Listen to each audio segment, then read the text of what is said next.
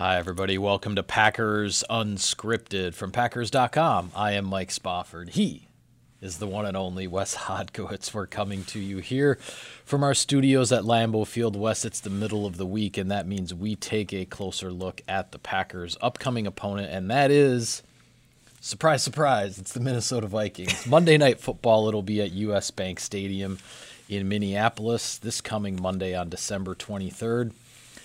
The Vikings are 10-4. We all know what the Packers' playoff scenarios are. Win the NFC North with one more victory, clinch a first-round bye with two more victories. The Vikings' playoff situation is this. They are in the playoffs with one more win or a loss by the Rams.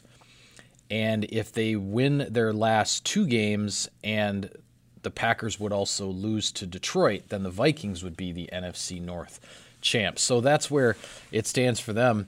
And really the one thing, when my first glance at the Vikings statistical sheet before we sat down here, if there's one thing that jumped out at me the most, it's that they are undefeated at home. They are 500 on the road. That old adage of win all your home games, split your road games, and you'll be 12-4. That's exactly, from their perspective, what they're on track to do. They have two home games to finish up. They are 6-0 at US Bank Stadium this year, including an awfully big comeback victory over the Broncos. And I don't know if it was Aaron Rodgers or Matt LaFleur who talked about it, but sometimes that strategy isn't even good enough now with the way that the NFL plays out. That also certainly in the NFC this year, 12-4 does not get you what it has gotten you in a lot of other years. But be that as it may, this has been a really difficult environment for the Packers to play in. You and I were in there in 2016, the year that they opened it up. Yeah. And I also covered games in the Metrodome. And I can tell you, for as much as the Metrodome was praised and lauded for its volume and boisterous atmosphere, US Bank Stadium is its own different animal because, you're still getting a relatively loud environment. You can debate how much of that is natural or how much of that is synthesized. Yeah. But they have, they did the whole skull thing. They brought in the mountain from Game of Thrones. They've done a lot of different things to kind of ramp up their action. But let's be honest, Mike, the biggest thing is the on-field product's been pretty darn good here the last few seasons. They've had some ups, they've had some downs, but every time they've had a setback or a disappointment, I give Mike Zimmer a lot of credit for rallying his team back. That's where they sit right now, trying to make a run at this thing in the postseason to come. Yeah, well, the Vikings are in their season has gone pretty much to pattern, and what I mean by that is with Mike Zimmer, the Vikings have been on this alternating years of being a playoff contender in the odd-numbered years, 15, 17, and 19. 2016, 2018, they stumble a little bit and they don't get back to the postseason. So they've been on this kind of one year up, 1 year down. This is definitely an up year for them. I think for all of the talk about Dalvin Cook, and we'll certainly talk about him as the week goes along because he left last week's game when they were playing the Chargers. He left with a shoulder injury, but the reports out of Minnesota are that he's going to be okay, and they are expecting him to play on Monday night. So we'll see what shakes out there. But I have to give a lot of credit to Kirk Cousins because you look at his numbers this year. He obviously signed that big contract with Minnesota last year, came with all kinds of pressure, all kinds of expectations, didn't live up to them. The Vikings missed the playoffs 1 year after being in the NFC Championship game. But then this year, Kirk Cousins has come back, and he, without question, is having the best season of his career. His passer rating is 111, which is 10 points higher than any passer rating that he's ever had for a single season in his career to this point. Right. And I think the most important thing that stands out about that is that he's only thrown 5 interceptions this season with 2 regular season games to go, and he has been in double-digit interceptions the last 4 years running. So Kirk Cousins has definitely taken his game to another level here, and yes, he's got Stephon Diggs, he's got Adam Thielen, he's got Dalvin Cook, and he's got that defense.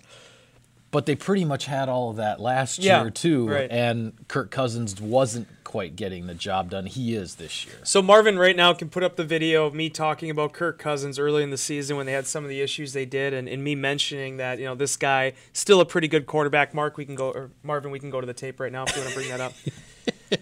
There were so many fans that wanted to throw him on the discard pile. Yeah, they wanted to kick him to the curb. And I get it, because you're a fan and you're super into it, but man, you just got to pull yourself back and look at this thing from like 10,000 feet up. And there aren't a lot of quarterbacks like Kirk Cousins in this league. And then, by the way, that giant contract that he had got a couple years ago, that set the tone for all the other contracts to come. It's not like you're just paying him tens of millions of dollars more than what every other quarterback's making. Right. At this point. Here he is in year 2 of that contract, and his salary does not look that exorbitant compared to what other elite, other top level, elite level quarterbacks are making in this league. Kirk Cousins is a dang fine quarterback, and he's helped them have a lot of success in Minnesota. Mike Zimmer, the quote I always go back to, the last couple of weeks I keep bringing up over and over again about the 2016 NFC Championship game and Rodgers and his comments about when to play games at home. I thought the biggest comment that Mike Zimmer's made during his entire time as a head coach right now at the Minnesota Vikings goes back 2 years ago when he said, going into the offseason before they signed Kirk Cousins, they had all these other quarterbacks they had to make a decision on.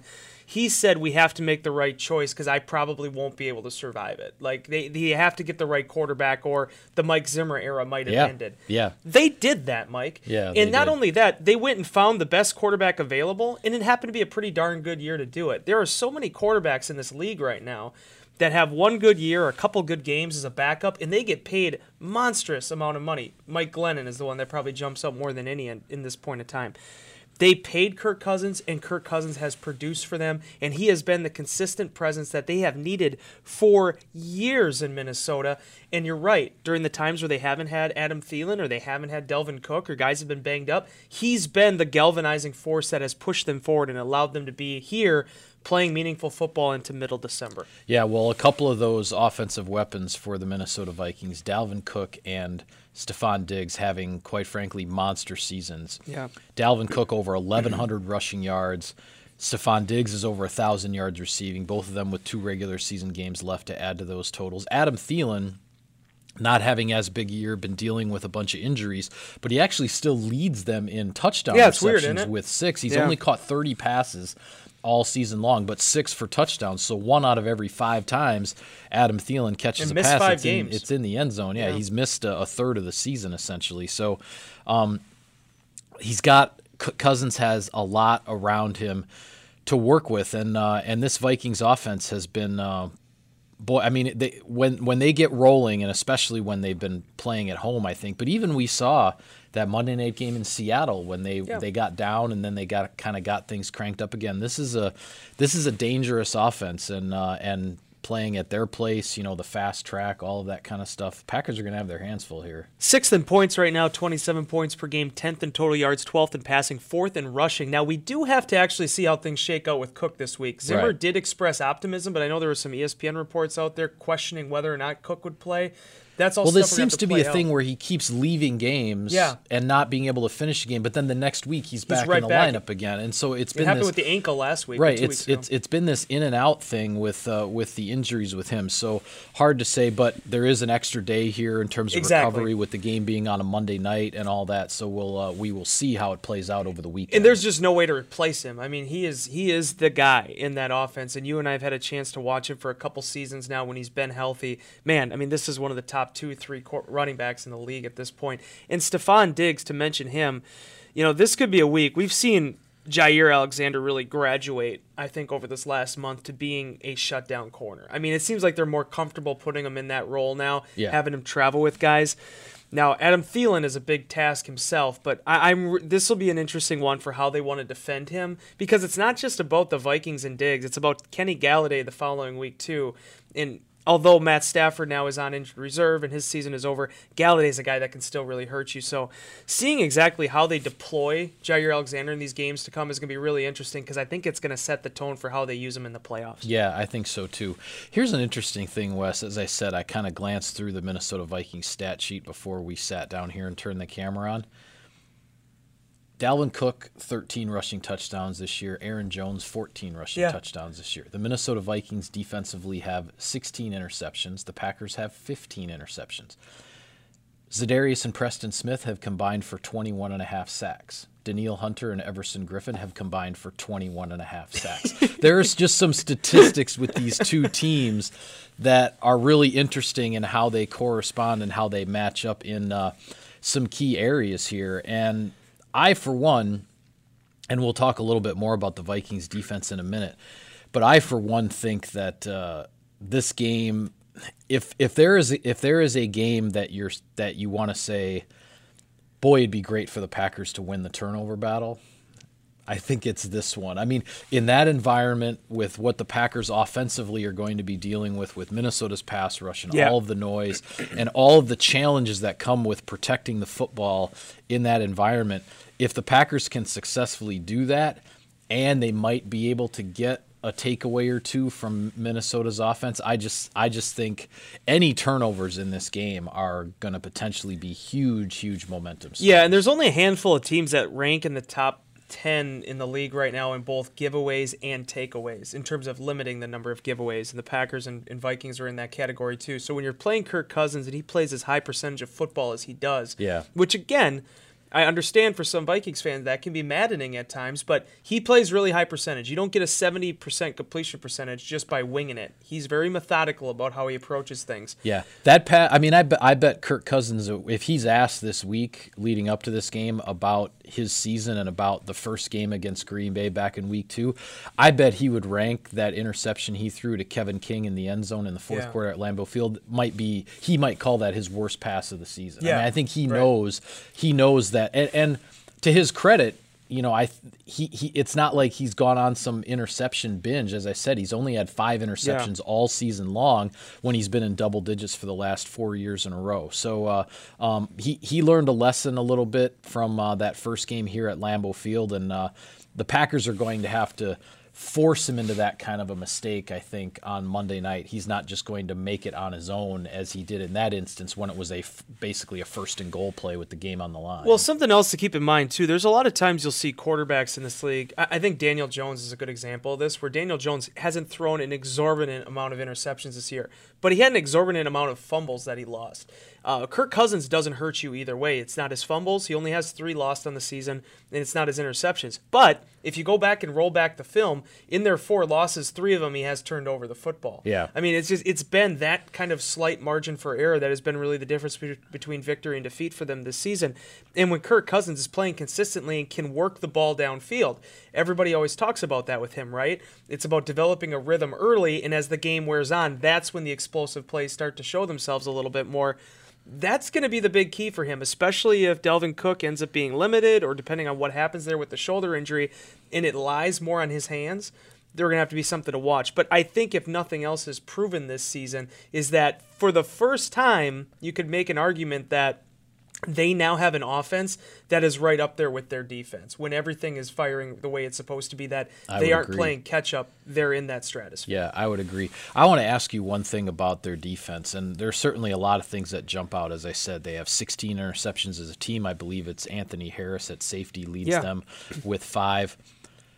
But Danielle Hunter, 13.5 sacks this year. I forget now if I think he's on a run of double-digit sack seasons. I'm not exactly sure how many he's at now, but where did this guy come from, Wes? Because when he first came into the league, nobody was talking about this guy, and he's now one of the premier pass rushing defensive ends, not just in the NFC North, not just in the NFC, the entire league. This guy is one who really wrecks offensive game plans. So Packers get a lot of flack for their 2015 NFL draft. In the thing that I think people don't really realize when you go back and look at it, the 15 draft wasn't an overly fruitful draft for really the entire league. It was a down year for the most part. Yeah. The Minnesota Vikings, much like I always compared, like the 2011 draft wasn't a great year for teams in general, but Seattle ended up building a Super Bowl contender out of that draft.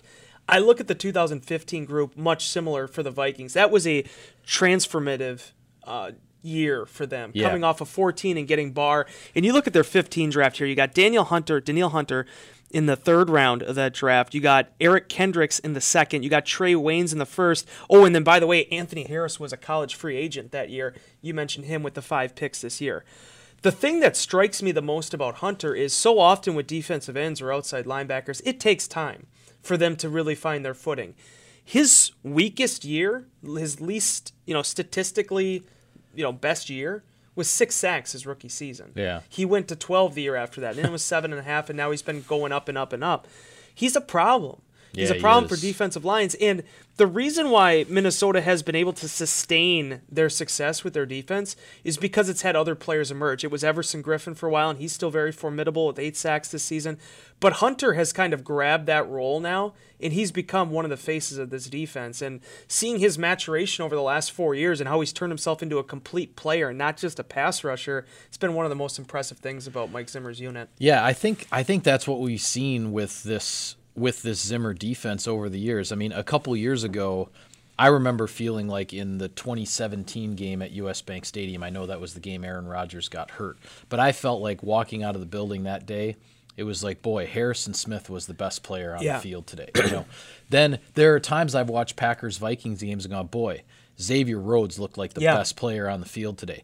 Now it's as though, as you say, the guy who has grabbed onto that is Danielle Hunter, and he's the guy who really makes this defense go. Not to take anything away from those other guys who are still very solid professional football players who really know what they're doing, and these guys have played together for a long time.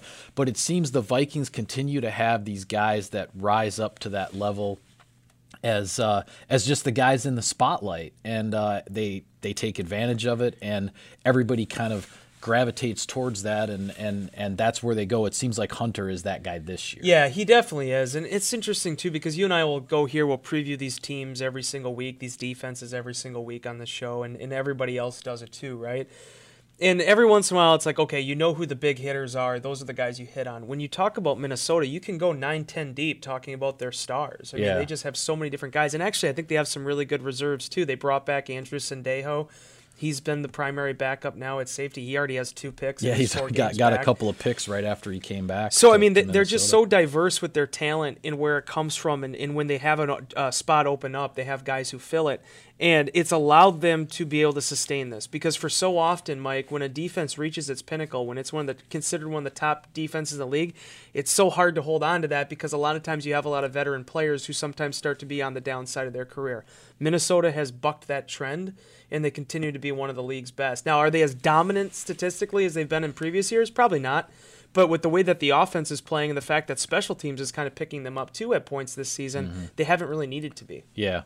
Well, before we go on today's show, we do want to talk about the Pro Bowl announcement, which was made on Tuesday night. The Packers with 2 Pro Bowl selections, quarterback Aaron Rodgers, left tackle David Bakhtiari. For Rodgers, it's his 8th Pro Bowl selection, so he is now only 1 behind Brett Favre and Forrest Gregg for the most by a single player in Packers history. Favre and Gregg both were chosen 9 times. Bakhtiari, congratulations to David. An overdue honor. I think he would even admit, while this has been a very, very solid season for him, and I think Bakhtiari has played better in the second half of the season this year than he did in the first half, he would not say this is his best season, but this is the year that he gets the Pro Bowl recognition after 3 straight years of getting either second or first team All-Pro. Yeah, exactly. And for that very reason, I want to just go out there right now and congratulate Za'Darius and Preston Smith on their Pro Bowls in 2020, because that's typically how this process ends up working. Right. I mean, don't get me started on one of the Smiths, okay. Both of the Smiths not making it? Come on, bro.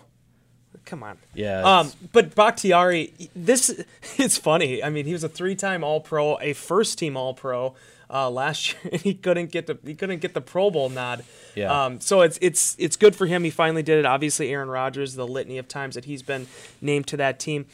Give a quick shout out to Mason Crosby. That's a difficult thing to be a first alternate at kicker. They only pick one, and Mason is right there now. The Packers hope that he won't be able to do it. He won't be able to fill in, but obviously that's something too that for him at this juncture of his career, everything he went through this year, that's really special for him to get that acknowledgement. Yeah, and I know a lot of fans are up in arms about the Smiths and about Aaron Jones with the being second in the league. I get Jones more though, right? Because the running back thing is tough. I do too. What I was going to say though, as much as I would like to have seen Crosby make it, I'm glad he got first alternate. So if the Packers aren't in the Super Bowl, he does have a chance maybe to get that call and to have that honor. To me, the biggest snub, if you're looking for the snub storyline for the Packers, the biggest snub of the whole thing to me is that Brian Bulaga did not even make an alternate list out of this thing. With the season that he's having, are you kidding me? Look at the rushers, look at the edge rushers that he's gone up against, especially in the first half of the season. And I know there's a recency thing to all this.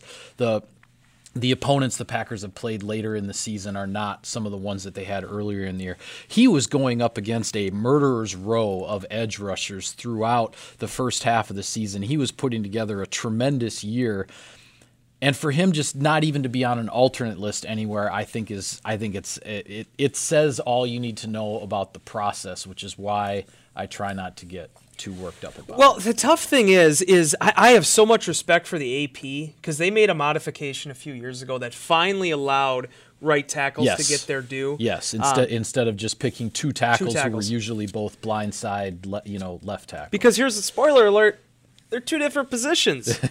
Can't just do the same thing at either one of them. And Brian Bulaga, I think, and hopefully here we'll figure out all pros here in a couple weeks. I'm hoping he gets that acknowledgement because his career definitely deserves it.